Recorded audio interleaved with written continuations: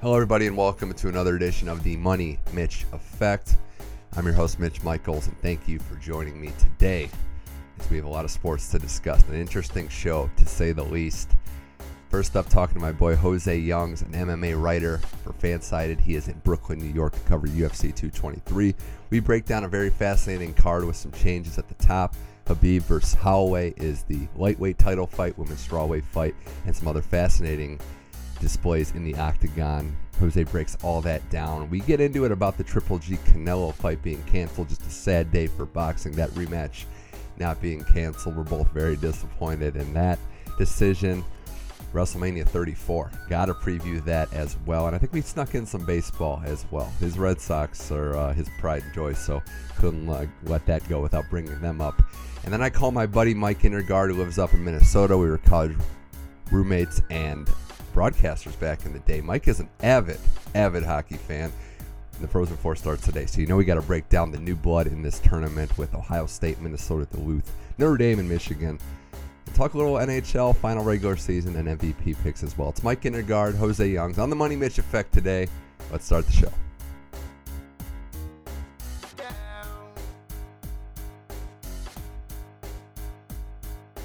All right, back on the Money Mitch Effect. Calling in now from the East Coast, getting ready to cover this UFC pay-per-view this weekend. It's MMA writer for Fansided, Jose Youngs. Jose, welcome back to the show. What's up, man? I'm always glad to be back with Money Mitch. Well, I was in a good mood yesterday. There was a lot of cool sports developments, and then the news broke that the boxing match, maybe the rematch I was most looking forward to in a really long time, was canceled. And we weren't planning on talking about this because we thought, all right, maybe this fight was going to happen, but it isn't. Canelo, his team withdrew. They are going to not be taking place in this fight. Triple G will probably fight somebody else on Cinco de Mayo, but the rematch that everybody wanted is not going to happen, mostly, pretty much exclusively due to the fact that Canelo failed the drug test. And I'll say it, I'm pissed. I mean, I don't know what the rest of the boxing community thinks of this, but it's just a bad situation all the way around, and I was interested to hear your take on the whole thing. You had some inside info on really what went down and why Canelo ultimately led to not wanting to take place in this fight. Yeah, it really is a travesty. I mean, Canelo and his camp have long said it was the tainted meat in Mexico, which I initially believed him, considering that has been a thing for a while. A couple UFC fighters have been popped only for them to basically prove that it wasn't a banned substance. They just ate bad meat in Mexico City. And the same thing has happened to boxing. So when it initially happened, I can't remember the banned substance off the top of my head, but it was that same substance. And from the reports I read and from what I heard, the levels were so low that there would really be no benefits effects of taking so little, that it didn't make any sense for someone of Canelo's like name and profile to be messing around with that. But then as it wore on, there was a lot of other fighters that were like, I've always known Canelo's been on something. All these other reports came out. Oscar De La Hoya's obviously had his name tied to PEDs in the past. So it just didn't really look good. They were supposed to go in front of the commission, the Nevada State Athletic Commission, later this month, but they decided to withdraw. And like you said, Triple G will stay on that card. I haven't heard a name yet. If he has announced it, I've been so preoccupied with the UFC, I haven't really looked into it. But it's just a real bad weekend for boxing. We did have that heavyweight title fight, kind of lackluster, and then Canelo removes himself from arguably one of the biggest rematches of the last 10 years in boxing, one of the biggest fights, best fights they can make. And just an all-around bad weekend for boxing. So let me get this straight, if I have this correctly. Canelo could have taken a WADA drug test, cleared his name, and this fight would have gone on no problem? That's what I hear. I don't know how truthful that is, because the UFC uses USADA. They seem to be a little more in your face about it. WADA does their own thing. And like boxing there's no UFC of boxing. So like the UFC can suspend their athlete as they deem fit, and then USADA gives a suspension too. There's so many governing bodies and promotions of boxing. It's just really a mess. It's been one of the the biggest, like, I want to say what's been holding boxing back is just too many cooks in the kitchen, too many people pulling all these directions. It's why it takes so long to put a fight together. It's why it takes so long to book these dreams fights, because there's so many moving parts. And a failed drug test to a fighter this big affects more than just Canelo and his camp. I mean, it affects the WBC, the WBO, the WBA, like pretty much all of these boxing commissions have to deal with it their own way. So Canelo basically just pulled out. Whether the hair follicle grew, I'm not 100%, but if that is true, that's a bad look on Canelo's part. Yeah, I mean, you mentioned other fighters and people coming out and saying that he was known to be juicing. Triple G said just as much, said people sent him photos, said he knew that this guy had issues. I got a big issue with how Canelo's camp handled this whole thing, led by Golden Boy Promotions president Oscar De La Hoya, basically belittling Triple G, saying that, no, it sounds like a scared fighter. Triple G never said he didn't want to fight him, but he also said that, this is something that I've heard in the past. For them to make these bold claims and then not be willing to go through with filing the official complaint to clear their name sounds a little phony to me. Surprise, surprise, when Oscar De La Hoya is involved. But I don't understand how this keeps happening in boxing when you have such a big money breadwinner fight, the exclusive fight that people were looking forward to, and it's now going to go by the wayside. So it's unfortunate. It sucks for all the boxing fans that wanted to see the business being settled after what happened at the end of that first fight, the controversial draw. But it's just a sad situation all the way around. If there's any saving it, I would like to see Triple G fight Ramirez for that super middleweight title. I'm glad he's still fighting, but and from what I hear, that Triple G still wants to fight Canelo. He said he'd fight him in September. He's one of those fighters that just is unfinished business. So kudos to him. So silver lining, this fight is, I assume this fight will just basically be delayed. So I'm hoping it gets put together in September. They fought in September initially. So and we waited several years for this fight already. As long as I know it's going to happen under fair circumstances, and if Canelo did say he's going to be moving his camp to the U.S., so this never happens again, if it is indeed the tainted meat, if that is accurate. But from what I hear, I'm hoping this really just means it's delayed to September instead of just canceled outright. Yeah, in such an important time for boxing, some good young fighters and good depth being built. Lomachenko's been amazing. The heavyweight showdown where it's going to happen because they have all the belts in Joshua and Wilder. Just an unfortunate set of circumstances, but still a lot of good fights. We hope so in the future. Jose Young's Money Mitch effect. We'll talk about UFC now. UFC 223 in Brooklyn at the Barclays Center. Pay-per-view you're getting to cover. And another incident where plan A is not always what ends up happening. We're not going to see the lightweight title fight between Khabib and Tony Ferguson because Ferguson pulled out of the fight. And I'm of the belief that this fight will probably never happen. Yeah, Dana White has said he's never booking this fight again. This is the fourth time the UFC has tried to put this fight together. The first time, I believe it was Khabib got hurt. The second time, it was Tony got hurt. The third time, it was Khabib had trouble with the weight cut, and he pulled out the day of the weigh-ins. And now fourth time, 6 days out of the fight, Tony Ferguson tears or injures his LCL in a freak accident. It wasn't even him training. He the way he described it was he was at a UFC media obligated promotional event. I believe he was actually going on the herd on FS1, and he tripped over a black cord and and heard a pop in his knee, and he tried to push through it, but when he was training, his knee just kept locking up, and then when he went to go check, it turns out he injured his LCL. I don't know if he needs surgery. I've heard both yes and no. Yes, obviously, to be on the safe side. No, if it's not so bad, he can fight in a few months. But Tony Ferguson versus Khabib Nurmagomedov has been canceled for the fourth time. There's many fights. It's 2-2 at this point in terms of pullout. So Dana White said he's never going to book the fight again because it's cursed. Khabib is now fighting Max Holloway, the featherweight title champion. But Khabib since Tony's pulled out, Khabib still says he wants to fight Tony after Max, or either Tony or Conor, because Khabib says he has unfinished business with Tony. And he's put so much preparation into preparing for one man. It's hard to distance yourself from him without actually fighting him. So if Khabib does win and he doesn't get Conor, I fully expect the UFC to give him Tony for a fifth time. I mean, this division is just a mess. Like, I can't see it ever getting sorted out based on what's happened with McGregor, with these guys pulling out of the same fight repeatedly. Khabib's a heck of a fighter. I wanted to see him against the best. That's why I was looking forward to this fight. No disrespect to Max Holloway, but this is a pretty tough situation to be thrown into, I would say. Yeah, and Max is always done. I mean, to his credit, Max has been not asking for Khabib, but he's basically said he'll fight Khabib anytime. He is a featherweight, but even at the UFC 223 press conference in Boston, they had Khabib and Tony and Max and Frankie, another fight that didn't happen, all on stage. And a reporter asked Dana, is there going to be a backup plan for Tony and Khabib in case one of them gets hurt again? And before Dana could even answer, Max said, I'll fight. If someone gets hurt, I will fight. I'll step in. So Max volunteered to be the backup plan back in January. From what I hear, Max said yes immediately. The UFC also offered Khabib to Brian Ortega, which would have been a fascinating fight given they're both grappling-based fighters. I don't give Max much of a shot. I never want to count him out. He is a champion for a reason. He is one of the 5 best fighters in the world.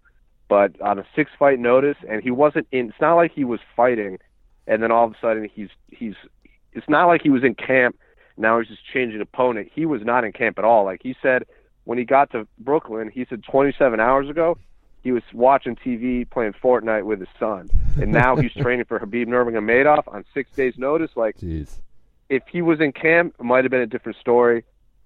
So no camp Max. I don't know how much of a chance he has. But he is one of the best fighters in the world, one of the best game planners in the world, comes from a fantastic gym.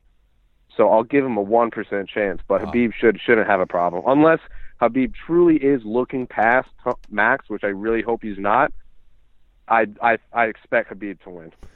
So we assume Khabib, being the certified assassin that he is in the octagon, to take care of business. What's going to happen after? I would say so, unless he is preparing for his first 5-round fight, so that could be another thing. True. Max has fought 5 rounds, has prepared for 5 rounds before against fighters like Aldo and Charles Oliveira and Frankie Edgar. So it's not like he's never had a 5-round fight. This is Khabib's first. So there's a lot of questions up in the air, but yeah, like you said, I do expect Khabib to win. Well, I'm also concerned with what happens after this fight if Khabib wins, because we both know that there's a reason why Dana White put Artem Lobov on this fight card. Oh, for sure. I haven't heard if Conor is in Brooklyn yet. I was expecting him to be there. I still expect him to be there. I haven't heard anything. A lot of the reporters I've talked to leading up to this, they all just assumed Artem being on this card was just a way to get Conor to Brooklyn. But from everything I've seen or heard, he's not there yet unless he's doing a great job hiding out or he flew into another airport and is driving into Brooklyn. And they're keeping it a surprise, similar to the Triple G Canelo thing where the winner of Max and Khabib, and then they bring out Conor as a surprise. Yeah. It's all very fascinating to me. I still expect the winner to fight Tony or Conor, depending on how it plays out. If someone, barring injury, I should say, because you never know with MMA. That should be the plan going forward.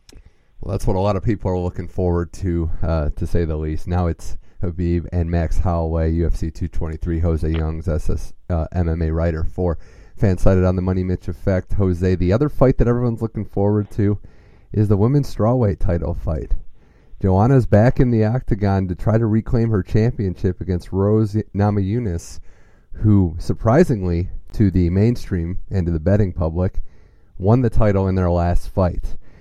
Is the dynamic going to change at all? A lot had happened with Joanna, Jose, where she had the issues with some of her weight cutting and wasn't herself in the octagon. Do you think she's back to normal? Should she be the favorite going into this fight now?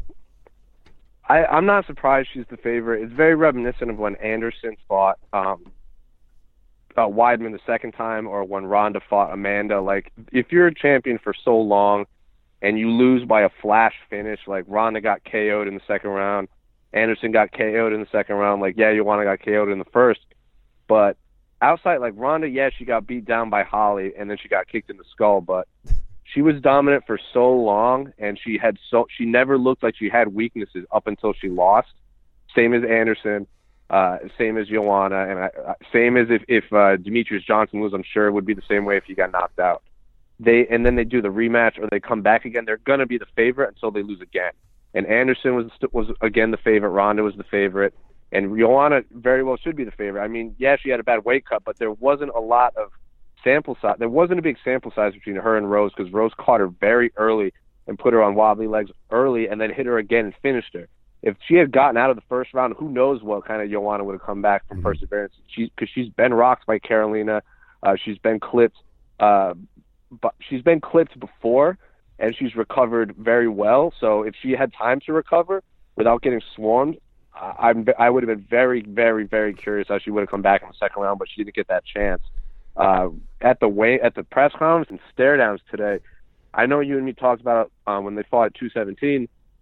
Joanna was very in your face, talking a lot of trash, a lot of antics, like dancing around, like kind of like saying like I'm going to take your soul to Rose, and Rose didn't respond to any of it and then finished her. Today's press conference, Joanna was a very like business oriented, like she was very straight faced, like this is like focused. At the stare down, she didn't do any of those antics. She basically stared down and walked away. Like she was all business up on that stage. So she looks incredibly focused. She's working with George Lockhart, who I think is the best nutritionist in MMA. So I think fans should expect the best Joanna. I'm not surprised she's the favorite, and to me this is 50-50. I don't know who to pick. Yeah, I would say there's nothing, and you know this as much as anyone. There's nothing, there's a lot of honor in fighting in the octagon, and you're going to lose fights. That does happen. What really makes these great champions is this fight coming back, and I do think that she has earned the right to get the benefit of the doubt. But I agree with you on a 50-50 fight. I think her athleticism and her ability to withstand punches and being rocked is going to propel her. I like her to win actually a decision this time. But I'm looking forward to a rubber match between these two, because I think this fight is going to live up to the billing. Yeah, and these two are the first and like the 1 and 2 best, 1A, 1B. Not even 1 and 2. Like these are the best strawweights in the world when they're 100%. Rose is one of the nicest human beings ever. Joanna is also very nice. They're just very different in terms of how they promote themselves. Where Rose has that like badass like she looks like 11 from Stranger Things. She's never smiled. Yeah. She's basically like, and she's like a female Fedor when she's in there. But outside of the octagon, she's very, very sweet. She's very humble. Like she lives in nature. Like she doesn't really care about technology. She's just one of those people. And Joanna is like the biggest sneakerhead in the entire UFC. So they're just different personalities, but they're both stone cold killers in the octagon. And I think this has potential to be the best women's fight ever, because these two don't come for decisions. They come to finish. Wow. Like you saw when Rose fought Paige, she finished her in the fourth round. Like she basically won 3 10-8 rounds. I had her 10-8, 10-8, 10-8, and she still finished her in the fourth round. So she's not taking rounds off. No. She's always going for the kill. And Joanna has the best striking in the entire division. So this could very well be the best women's fight in the history of the UFC between the two best fighters. And I don't want to say a fighter losing is good, but it opens the door for the division where there's the strawweight division needed a rivalry, and Joanna was so dominant, it was just hard to build one of those rivalries like an Ali Frazier type thing or a John Jones DC. And this could be the first one we get at strawweight. So if Joanna wins, they got to do the rubber match, and that'll be one of the biggest fights. That could be the first strawweight fight to headline a pay-per-view. Oh, it would be my vote for it if we get that rubber match. But, yeah, we're all looking forward to it. It's high expectations, but we know these two can live up to it. Lastly, Jose, before we switch topics, what else on this card interests you? It doesn't have the star power, but there's a lot of fights that I think people should take note of. There's a lot of fights. Like, literally every single fight on this card fascinates me. I went from top to bottom. Like, you got Renato Moicano on the right before the two title fights. He's fighting Calvin Kattar, Boston native. This is one of those fights where I guarantee you most fans don't know who these are, but they are two of the best prospects. They're kind of a step above prospects where they're like a 15 to 10 ranked fighter who are never in bad fights. And they're just like, it's just a really fun scrap between two very young fighters. Obviously you got Michael Chiesa and Anthony Pettis, two established veterans. Michael Chiesa won the Ultimate Fighter 15, some of the best jiu-jitsu in the division. Anthony Pettis, obviously former champion. Ali Quinta is the curtain jerker of the main card. He's one of the most outspoken fighters in terms of fighter rights. He's always demanding like higher salary, like health insurance. Like he's one of those fighters that wants the UFC to treat the fighters better, and he takes long breaks between fights because he believes the fighters are getting an unfair shake, and he only comes back because he just loves competition. And Paul Felder, the guy who's fighting, is arguably one of the most exciting strikers in the UFC, not just the lightweight division, and he's riding the longest win streak of his UFC career. So this is a stepping stone, like who's going to crack top 7, who's going to crack top 8. So pretty much 1 through 5 on the main card, I am so excited for. One of the best main cards ever, and then basically pick any fight on the prelims, and it's a barn burner. But if I'm going to say a fight that no one's really paying attention in terms of casuals, the very first fight of the entire card, the prelim on UFC, that Zabit Magomedsharipov versus Kyle Bochniak, is going to be awesome. Zabit is basically what Khabib is to wrestling, Zabit is to striking. He's just this insane Dagestani who's just like throwing spinning back wheel kicks, like tornado roundhouse kicks. He's unbelievable. And Zabit could very well be the next big thing at featherweight. So pay attention to that name, because in 2 years we could see him fighting for the title. I believe he's undefeated, and if he has lost, it's once, and it's very early in his career. But he's basically like knockout, submission. Like I believe every single fight he's had in the UFC, he's got a performance of the night bonus. So pay attention to Zabit Magomedsharipov, because he's one of the next big things. Well, I will, and for pronunciation's sake, I hope he's not too good. But and Kyle Bochniak, another Boston guy. Like this is just one of those classic, like established veteran. Like I don't want to call him a gatekeeper, but he's still young. He's probably like 2-2, 3-2 in the UFC. So there's no octagon jitters with him, and this is Zabit's first real test. So striker versus a grinder.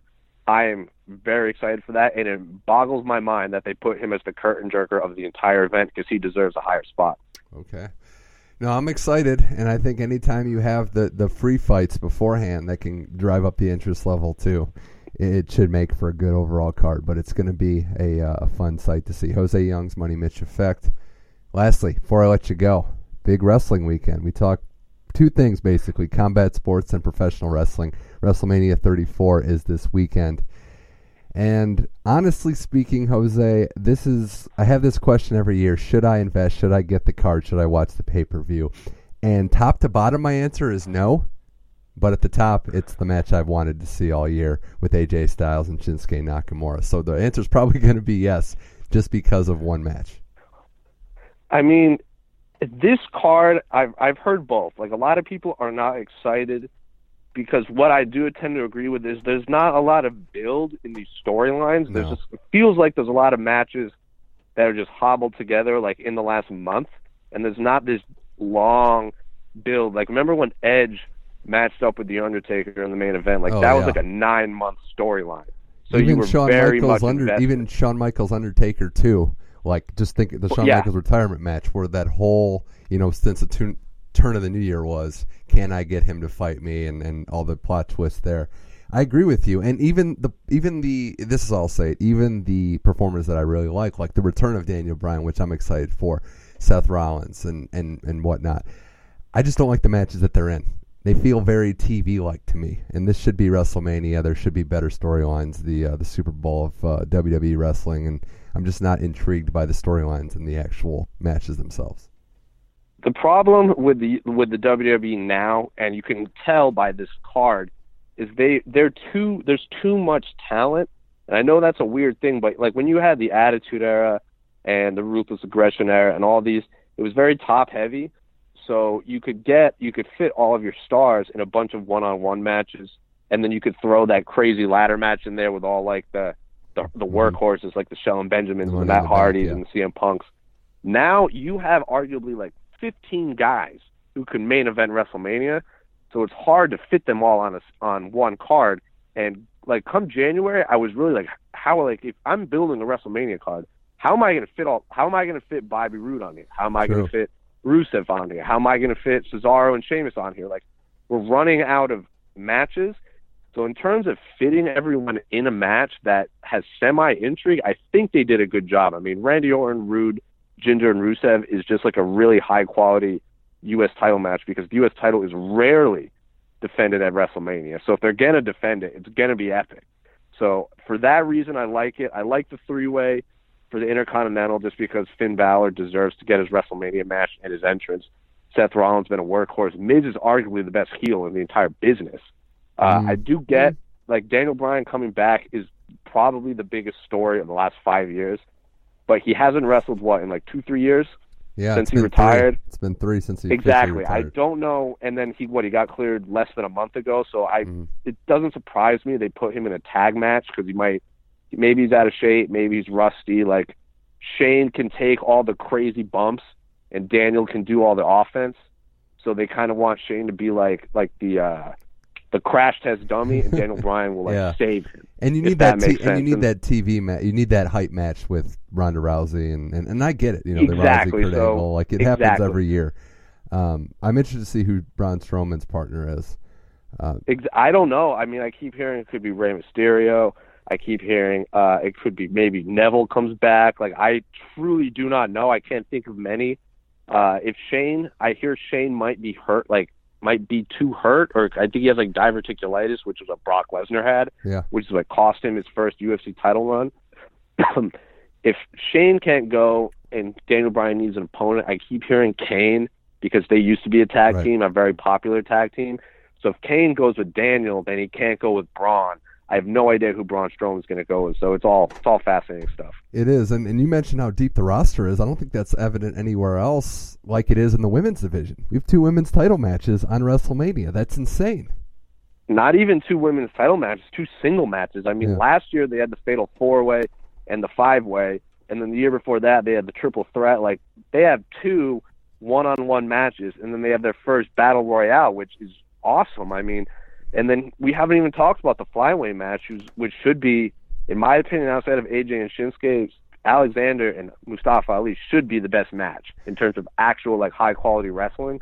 So this is it feels thrown together, but then when you look at it on paper, you're like, wow, that's going to be awesome. That's going to be awesome. That's going to be awesome. Just in terms of in terms of in-ring work, I think all of these matches are awesome. The problem is I'm not emotionally connected to anything outside of Shinsuke and AJ Styles. I know as a New Japan guy, it's kind of tough to feel that emotional connect here. And you mentioned Miz being a great heel. I get it. He is. It would just be cooler to me if the theme's going to be workhorses. Rollins versus Balor would be amazing on this stage. But I get it. And I would say, I like Alexa Bliss as a heel. She might be the best heel in the company, to be perfectly honest. She's just perfected that role of being that hated girl like everybody went to high school with. So that's another one there. Answer me this, though. Will Shinsuke and AJ go on last? No. It should be Brock and Roman. I know. I was hoping for something good, but I get it. It should main event, but I believe the last time SmackDown headlined WrestleMania was that Edge Undertaker match. Wow, is that right? If I'm not mistaken. No kidding. I believe so. I think everything after that has been a Raw storyline. Cena's been on Raw, so and Reigns. I mean, Roman Reigns has main evented the last 4 WrestleManias now, right? Yeah, Roman, Brock Lesnar, Cena, all these, and even Shawn Michaels, Triple H, Randy Orton, they've all been on Raw when they've main evented. And I believe Edge Undertaker was the last one, and then before that, it could have been that Lesnar Kurt Angle at WrestleMania 19. SmackDown always gets the better storylines / better wrestling, but then Raw always gets the edge just because it's Raw. But AJ and Shinsuke is vastly, by far the best match the WWE can put on. So I'm really glad they pulled the trigger, especially because, I know, AJ did wrestle Chris Jericho, but he lost, and then he got stuck against Shane last year. This, I believe, makes up for both of those. If you would have told me you have to wait 2 years, but you're still getting Shinsuke and AJ WrestleMania, I'd be about it. And Shinsuke's only been up on the main roster for a year now. I think he debuted the SmackDown after WrestleMania last year. Quickly with this match, though, Jose, do you think, I guess 2 questions. Do you think this match will be as good or better than their match in New Japan? And are we just going to see wrestling, or will there be shenanigans? That's what I'm really hoping doesn't happen. I mean, it's going to be hard to surpass their New Japan one because they were younger, the different styles, like AJ, you don't have to wrestle as much in Japan. You don't have to travel as much, so you get longer time to put these matches together. You can do more. There's different ways of selling. You don't have to worry about weird camera angles and all this stuff. So in terms of an actual wrestling match, I believe that New Japan should be better. Plus, AJ was a villain when they wrestled in New Japan, and he was hated by the Japanese crowd, and he played that up very well when he was the leader of the Bullet Club when they wrestled at Wrestle Kingdom. So in terms of wrestling, I believe New Japan should be better. In terms of entertainment, I expect this one to be better just because as much as I love New Japan, it's hard to argue that WWE doesn't put on a more entertaining and appealing product just in terms of aesthetics. So I think they'll just be different. But we haven't really seen Shinsuke be Shinsuke in the WWE, so I'm hoping he finally gets to pull it off this time. I hope so too. But the other question, or one of the other questions, is with that other title match, does Lesnar re-sign Jose, and is this the end game for Roman Reigns? Because they've been trying to really make him the face of the company and give him his crowning moment for years. Is this ultimately the WWE's end game with that? I think this is what they had been building up to ever since Brock Lesnar beat the Undertaker, snapped the Undertaker streak. Yeah. They've been building this up to get Roman over. I don't think it'll happen. I think at this point it's too late. He's damaged goods. I don't hate Roman at all. I'm not one of those Roman haters. I think he's a great worker, great locker room leader, blah, blah, blah. The only thing I don't like is how much they force him down our throats. I don't think this is what gets him over because Brock is a hated villain. You know what I'm saying? Right. People don't hate Brock Lesnar. They don't want to be told what to do. That's what it comes down to. Exactly. Exactly. If he was main eventing against an actual despised heel, maybe. Brock Lesnar's not the guy. They just want to make Roman look strong at this point, beating Brock. Because if you've noticed, no one is kicked out of the F5 all year. Since Goldberg, pretty much, no one is kicked out of the F5. Since last WrestleMania, Brock Lesnar F5 is 100% finishing rate. Not even Braun Strowman is kicked out. Not even Roman. So there, for a fact, Roman Reigns is going to kick out of the F5 at WrestleMania. I'll bet my house on it. And then they'll be like, oh, Roman's the first one to kick out of the F5. And then he wins. Yeah. That's what they're going to do. The writing is on the wall. It is just not a new feud like we've seen. He was in Fatal 4-Ways with him. He fought him a couple years ago. I see what you're saying. It is like a damaged good build-up. But, hey, that's the guy they want to ride. We just hope we get a good match out of it. And I think he will re-sign. I think Brock's going to come back. I think, I don't know. I know he keeps teasing the UFC, but he's done that before solely to get more money from the WWE. He's a shrewd businessman. He is not this country boy when it comes to the business meetings. He is a shrewd businessman. He's a smart guy. He showed up at UFC 184 when his contract, at WrestleMania a few years ago in April. Brock Lesnar showed up at WrestleMania, UFC 184 in LA. A month and a half before WrestleMania when his contract was running out. Vince McMahon had a damn near heart attack when he posed with Dana White cage side at UFC 184, basically gave him a blank check and said, sign whatever you want. So I have a very big feeling that'll happen again. But maybe Brock feels good and he wants to fight again. He failed his drug test, but he doesn't seem to care. I think he just wants to fight. So I'm very curious, but I would expect him to re-sign because at the end of the day, Brock's a mercenary and money talks. It does. Well, WrestleMania 34 should be fun, as was this conversation, Jose Youngs. Before I let you go, how are we feeling about baseball and your Red Sox this year? I know that's probably your number one passion. The first night was rough. We were winning, and then Joe Kelly came and just blew it.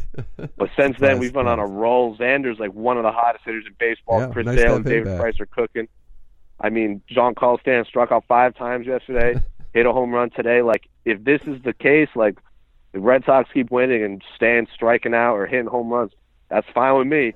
So if we can keep this up and David Price can finally get a full season under his belt, Pomeranz comes back, Porcello looks like his Cy Young self, Kimbrel's the best closer in baseball. He has 26 strikeouts in 10 innings against the Rays in the last 10 innings against the Rays. So, the Red Sox are cooking. I know they're not going to win every game. I'm just hoping to get past the ALDS finally after a few years. Well, I love how I can ask any Red Sox fan at any time in the baseball season some highlights, and they'll mention the Yankees struggling in their top 5, which is what you just did. Red Sox winning, Yankees struggling, there's literally no better feeling in the world at all. I get it from that rivalry standpoint. I was at Indians-Angels last night and watched Ohtani hit his first career home run right in my face. So that wasn't good for me, but hey, he looks like the real deal, and it's just fascinating to see a guy do both, hit and pitch. Oh yeah, I don't know how he's going to do. I'm very curious how he does with a whole season under his belt, and how if he does have to go to the NL and have to bat and pitch at the same time. It's going to be weird. I'm very fascinated by his story. He's on my fantasy team, so I got to pay attention. But I don't know if he's going to be the world breaker he is, but I'm for sure paying attention. And your Indians horrifying me. I think if we get stuck with you in the ALDS again, I think that's Indians Red Sox could very well be the ALCS, and I don't want to face you guys in the division round again. The Astros are tough. We'll see about the Yankees. The Red Sox look good. The Indians thing is just I worry about outfield depth. Tomlin last night, he got destroyed, but that's the 5th starter. Maybe we'll see. He might not even be in the rotation. Losses are going to happen. I'm just excited for this season, and I'm excited to see what all these contenders are going to do in August, or in July, I should say, when they might need a bat or an arm for their bullpen. But yeah, Ohtani, just one last note on him. The plan, I guess, is not to pitch or not to hit days before or after he starts. So it's going to be a weird dynamic all season, just how they manage. Weird. It's almost like managing minutes in basketball or hockey ice time or something. What if he's just on fire? Then you have to sit him for basically 3 days. So weird. You got a cleanup hitter or a 5-hitter, pitching. It's pretty remarkable. And that's not what the Indians need. They need an everyday outfielder. No, it's. We'll see. Anaheim's got a tough decision to make there, but Jose Youngs, best of luck covering this fight. Prepare for the unexpected, I guess, would be my advice for any UFC pay-per-view card with Khabib and McGregor maybe there. And thanks again for coming on the show. For sure, man. Anytime.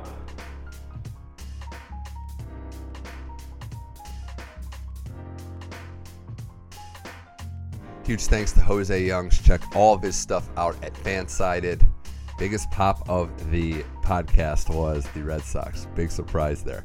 But we'll see what happens at UFC 223, WrestleMania 34, the start of baseball season, and what boxing does, what happens with Triple G on Cinco de Mayo. But thanks again to Jose Youngs. Now it's time to talk hockey with my buddy Mike Indergaard, lives up in Minnesota. We worked a little bit in the hockey industry back in the day, a little amateur broadcasting there, but we talked Frozen 4, some big matchups to preview, who will take the crown in NCAA Men's Division I hockey, and some NHL thoughts as well. We may even sneak in a little Tiger reference, too, at the end to see how he does at the Masters. But it's Mike Indergaard here now on the Money Mitch Effect.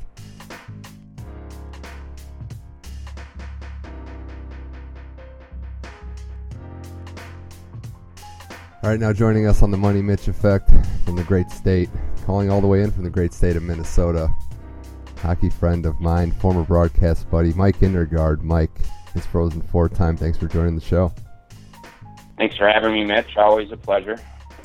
Yeah, I looked up the numbers beforehand. It's been about a year since we've chatted, and it's usually around this time of year. I know that there's a lot of times to get excited about sports, but nothing really gets us going like end of March, early April, because you got hockey in full force, both at the collegiate and professional level. I really stand by the fact that there's nothing like this time of year. Yeah, I would have to agree. There in the pro game, you got playoff races coming down, and you got a lot of close teams this year, which makes it exciting. And then the Frozen Four has really evolved over the years to become quite a marquee sporting event for even a casual fan to go see, and always brings intense, good hockey, and should be exciting this weekend. Absolutely should, Mike, and I'm glad you mentioned the word evolved in terms of the Frozen Four. First of all, being in Minnesota, it should be a great atmosphere. It always is, but nobody knows hockey like that state. But in terms of the tournament, we're so used to powerhouses dominating the conversation. Mike, this was the first time I can remember, probably ever, that in the 16 teams in the tournament, there was no North Dakota, no Minnesota, no Boston College. It's kind of crazy to think about. Yeah, when the NCAA tournament field was announced, I actually tried to look up a stat because I was thinking the exact same thing as you. When was the last time, if ever, the NCAA tournament didn't contain Minnesota, North Dakota, or Boston College? And you have to go all the way back to 1973. Wow. Was the last time the NCAA hockey tournament did not contain all three of those, at least one of those three teams. I think it's good in a sense that you're having new teams. Ohio State not normally here, and I know the other teams have had some success here. Notre Dame's relatively new power, but the tournament field itself had a lot of first-timers, and I think it's good to get those programs in the mix competing. Yeah, I 100% agree. Ohio State, for instance, brings a breath of fresh air. A team that hasn't been to the Frozen Four since 1998, a team that's exciting, that's coming in having played some really good hockey over the last several weeks, and Notre Dame kind of being a new power, winning the Big Ten Hockey Conference this year.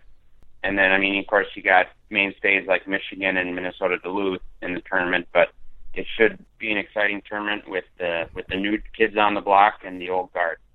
Certainly should. Maybe we'll get into Donnie Wahlberg a little later, but Mike, let's break down this Frozen Four. This field that saw 2 1s, a 2, and a 3 seed get into the Final Four here in college men's Division I hockey. The primetime game on Thursday night, by the time this releases, it will be this evening, is going to be Notre Dame and Michigan. Notre Dame, the number 1 seed out of their region. They won some tight games. It took Michigan Tech overtime to beat them. They beat Providence 2-1 as well. Mike, this is a team that is going to the back-to-back Frozen Fours. It's the second straight for them, and 4 Frozen Fours in really, I think it's their 5th since 2008. So this is a team that's been there before, and maybe not a hotter team throughout the course of the season. Mike, what they did, ripping off 16 straight wins, they've been a buzzsaw for a lot of time this year, and a lot of people's favorite, the smart money being on Notre Dame to win this one. Yeah, the Golden Domers were playing some really hot hockey there. Like you said, that 16-game win streak, going 2.5 months without a loss, is seriously impressive. They carried the number 1 ranking for a while, and they're doing it with depth. And they come to this game battle tested in a vastly improved Big Ten Hockey Conference. So going into this, they have to be considered a favorite. Yeah, we should point out 3 Big Ten teams in this Frozen Four, kind of getting to that uncharted territory, certainly for a conference that hasn't been around as long as the Big Ten. They were 4-3-1 to start the season. Then they played Ohio State, swept them, and then never looked back. But, Mike, another thing I wanted to bring up, we know Jackson's a good coach at Notre Dame. He's been doing his thing for a while. But their last 4 games, 2 in the tournament, 2 in the Big Ten tournament, they've won by 1 goal. So they're not a team that's just a front runner. They can win those close games, and I think that's going to help too. Yeah, they can play a different mix of hockey. They can come in and run you out of the building, or they can come in and grind and win a close game. And, in a one-and-done format like this, that makes them especially dangerous. It does, and the team they play, Michigan, is equally dangerous. They're the 2 seed. They've got all those titles, 9 total. They haven't won since 98, which oddly enough was the only other time Ohio State got to the Frozen Four. Mike, they get by Northeastern, they get by BU, who did the dirty work in upsetting Cornell. So it was a 4-seed BU to get to the Frozen Four. But Mike, Michigan, nobody really expected to be here. We talk about all their history and all of their pedigree, but Red Berenson retires after 33 years. They have their new coach in there, Pearson. And, Mike, they're the second youngest team in Division I hockey. How did they get here? How did they learn so much on the fly as the season progressed? Well, I feel like took a page out of many of the University of North Dakota's team's books in that at the end of the calendar year 2017, they were 7-7-2, and on the outside looking in as far as the NCAA tournament goes, they started the second half of the season just on a tear, riding their extremely hot top line, and got some good goaltending and worked it into a Frozen Four appearance, which and they're going to fully embrace their underdog role going into this game and into this Frozen Four, and that makes them especially dangerous as well. I think that's a common theme. All these teams got hot as the season went along. Mike, they've got 4 losses since January, part of it, and really adapting to the new situation without Red Berenson there. You mentioned that top line. They're pretty much their only senior lines, from my recollection, the Run DMC line, as they're called. So it's an interesting mix of veteran presence at the top and just youth that has adapted. We're used to these Michigan teams that just have a lot of high-flying, big names. This isn't quite that, but they're still equally good in their own way. Yeah, absolutely. That top line, like you're saying, is 2/3 of them are seniors. Dexter Danks and Tony Calderon are the seniors, and then they have a junior on that line, Cooper Marody. But they're also riding some good young players, in particular the high-end players on defense, Joe Piccioni and Quinn Hughes, who is expected to be, a top 5 NHL draft pick in this upcoming draft, have helped them, especially in the second half, burst onto the scene here. Yeah, it's going to be exciting to see them match up against Notre Dame, a team they know very well in the Frozen Four. Still chatting with Mike Indergaard on the Money Mitch Effect, talking about the Frozen Four 2018 men's hockey tournament. Games are Thursday, and then the championship game Saturday night in Minnesota. The other game to talk about, the earlier game, Ohio State and Minnesota Duluth. Let's start with Duluth because, Mike, the Bulldogs, the 2011 national champs, their only title in program history. We're another team that wasn't really expected to be here. They were a 3 seed in the tournament. They beat Minnesota State in overtime. They knock out Air Force to get to the Frozen Four. And talk about a team that really had to find a new identity. They lost 7 seniors and 3 basically underclassmen that contributed a lot last year. But, Mike, this is a team that is a scoring by committee team. They've got a great goaltender, and I will be the first to say it. We kind of look into college hockey and we think what we might know, but this is a team that wasn't on anybody's radar, expert or not, going into this season. No, and they were expected to have a down year, like you were saying. They lost an awful lot of talent last year, but what Minnesota Duluth had going for them was they've got a great coach in Scott Sandlin, and they have been recruiting unbelievably over the last several years. So even though they lost all that talent, they weren't necessarily rebuilding. They were probably more like reloading. They started the season 3-7, and we talk about how exclusive this tournament is. Even with the expansion in recent years, only 16 teams get in, so it is very tough to overcome a bad start like that. The coach has been great, Mike, but we got to talk about Hunter Shepard because what he's done in net has been nothing short of remarkable. 8 shutouts, an NCHC and program record. How has he been so locked in net? I mean, he's playing tough teams. You know more than anyone that he's not getting a powder puff schedule. No, and I think he's using that to his advantage. There are no easy games in the conference he belongs in the NCHC, and I think he's just using the experience he's gained from early games to sharpen his focus and treat each game as if it were a playoff game, because towards the end of the season, a loss in NCHC play dropped you down in the pairwise enough where it could leave you out of the tournament. And I think that he just used that experience against top talent to sharpen his focus and become an outstanding netminder for the Bulldogs. It's been a great year for him and his team. They really do embrace the scoring by committee role. They will face in the Frozen Four the Ohio State University, a team that got the number 1 seed. They won a close one, relatively close one over Princeton, 4-2 in that one, and then they just stomped a Denver Pioneers team with a lot of talent on a very impressive win, maybe the most impressive win so far in the tournament. But Mike, I look at this team, not a whole lot of big names, mostly grit instead of finesse and flash. So I'll ask you this question. Is it safe to say that they've kind of been in Notre Dame's shadow this year, this Notre Dame team that's been as good as any in the country in the same conference? Ohio State's kind of maybe flown under the radar a bit? I absolutely think they've flown under the radar, but they're a good, solid team. They're very deep. They're getting great play out of all 4 of their lines, all their defensemen. And, they have a coaching staff that is really has really led them well. Their head coach actually used to coach at Minnesota Duluth, so he's brought a perspective from a tough conference to a team, and they really have flown under the radar, but they've been a nice, pleasant surprise, and they've just kind of been steady going as the season has come along, and it's come together for them now in making a Frozen Four appearance. Yeah, and one of the major things to build off that, Mike, has been how great they are on specialty teams, number 2 total special teams in the country, and the best penalty kill. Granted, this was a team last year that was 57th out of 60, so they've turned that around. And we talk about the importance of specialty teams. Mike, it's very impressive to go from terrible to great in 1 year, and you got to credit the coaching staff for getting his players to buy in.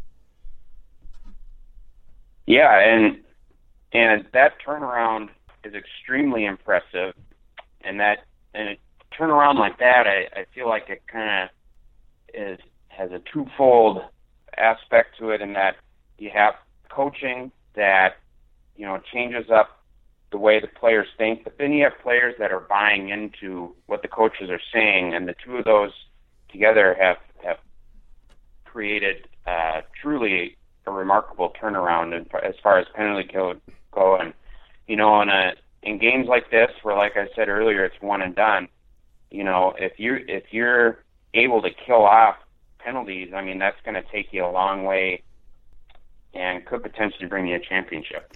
Yeah, absolutely. There, Ohio State did not even win a tournament game since 1998. Their only year winning tournament games until this season, so it's a banner year for them.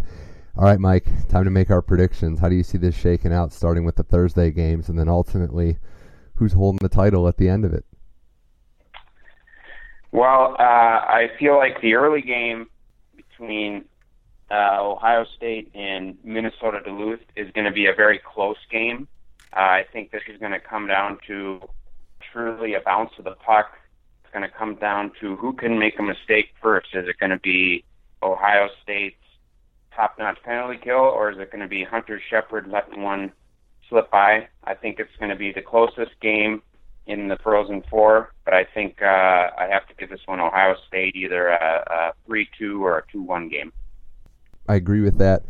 I just think the way Ohio State plays, they don't really have a lot of defensive breakdowns. I think they're going to be smart enough to realize they can't dig a hole against this team with that goalie. So I'm with you on Ohio State. I was looking at that other game, going back and forth on it. As much as that dream scenario would be, that Michigan-Ohio State final, Notre Dame's just too good to me.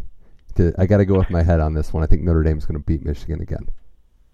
I agree with you there too, Mitch. I think Notre Dame, just top to bottom, is that much better than Michigan is. Michigan's a good young team. It's going to have a bright future ahead of it, but I agree. I think Notre Dame's going to take this one and end up playing Ohio State for a championship.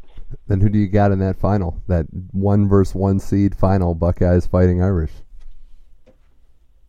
Well, it'll be certainly be a good game, as both teams will be trying to win their first ever national title, make it exciting.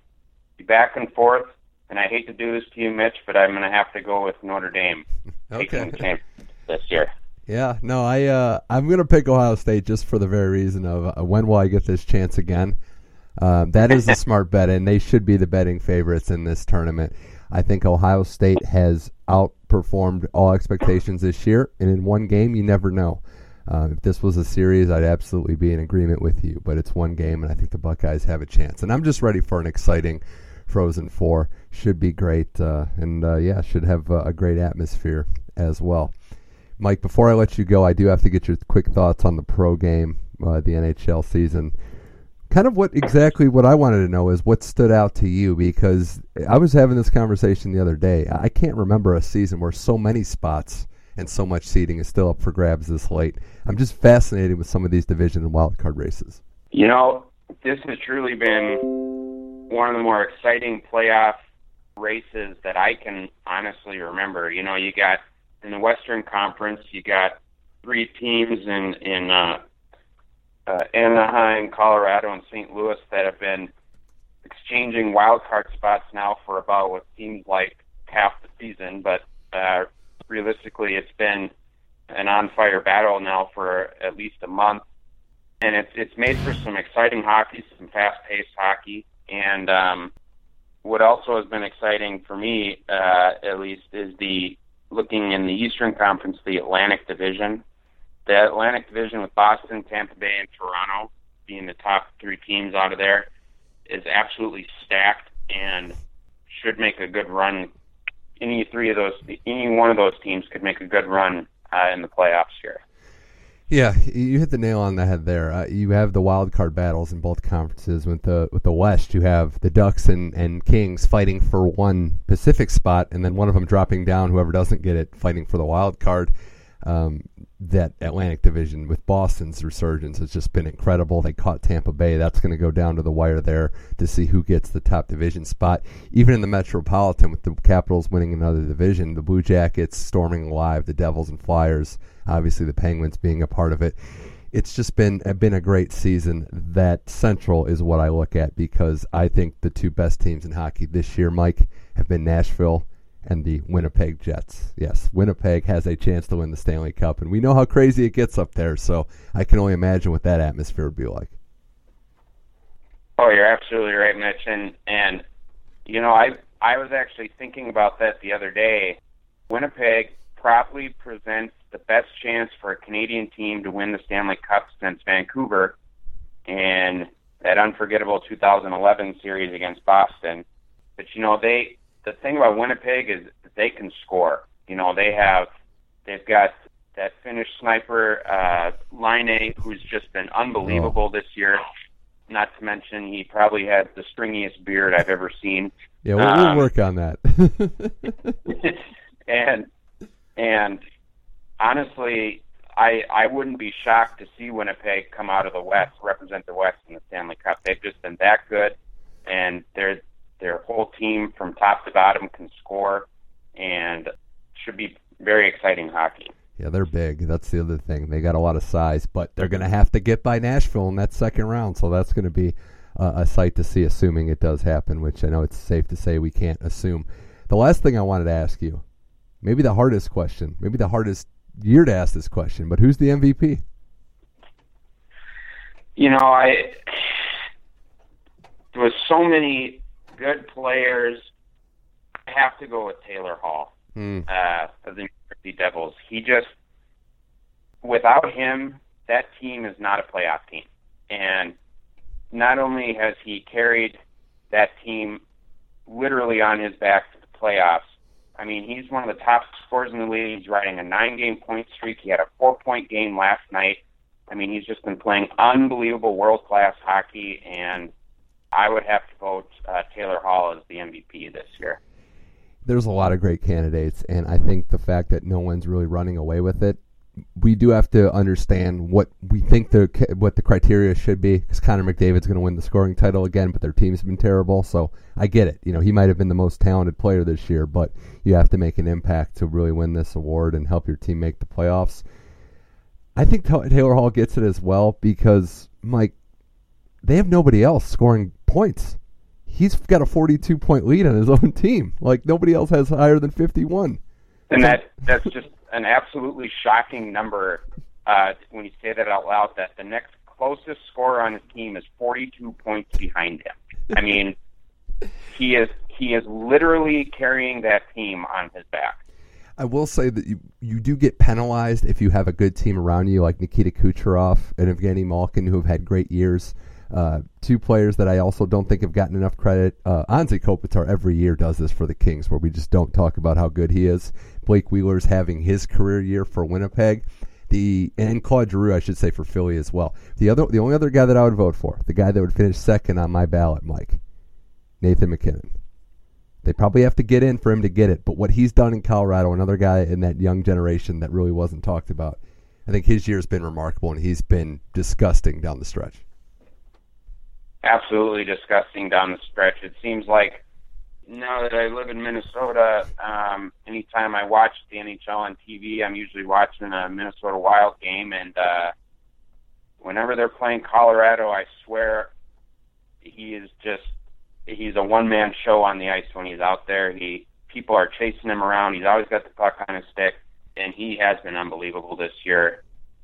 Not only is the playoff race been awesome to follow and watch, but the players themselves have just been really putting on a show this year, and you got to applaud them for it.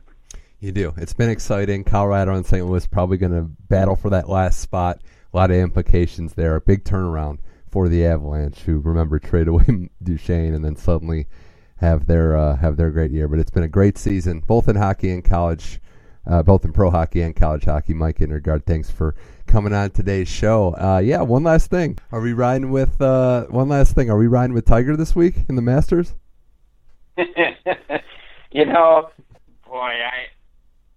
That's tough. He has been. It seems like he's back, which is great for golf, and I absolutely love it.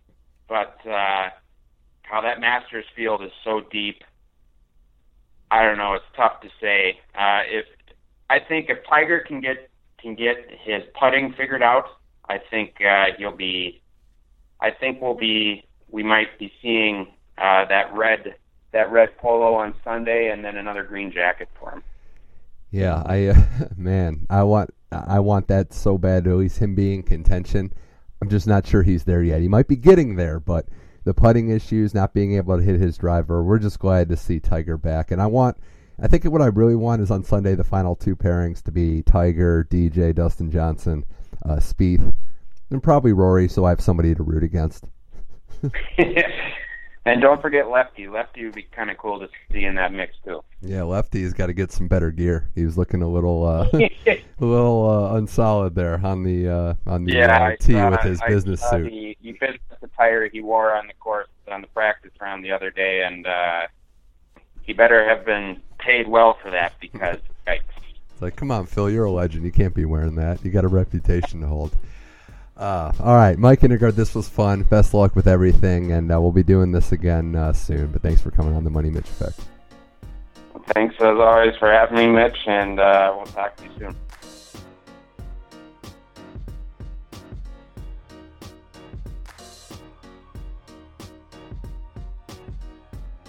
That's it for today's episode of the Money Mitch Effect. Big thanks to both guests, Jose Youngs and Mike Indergaard.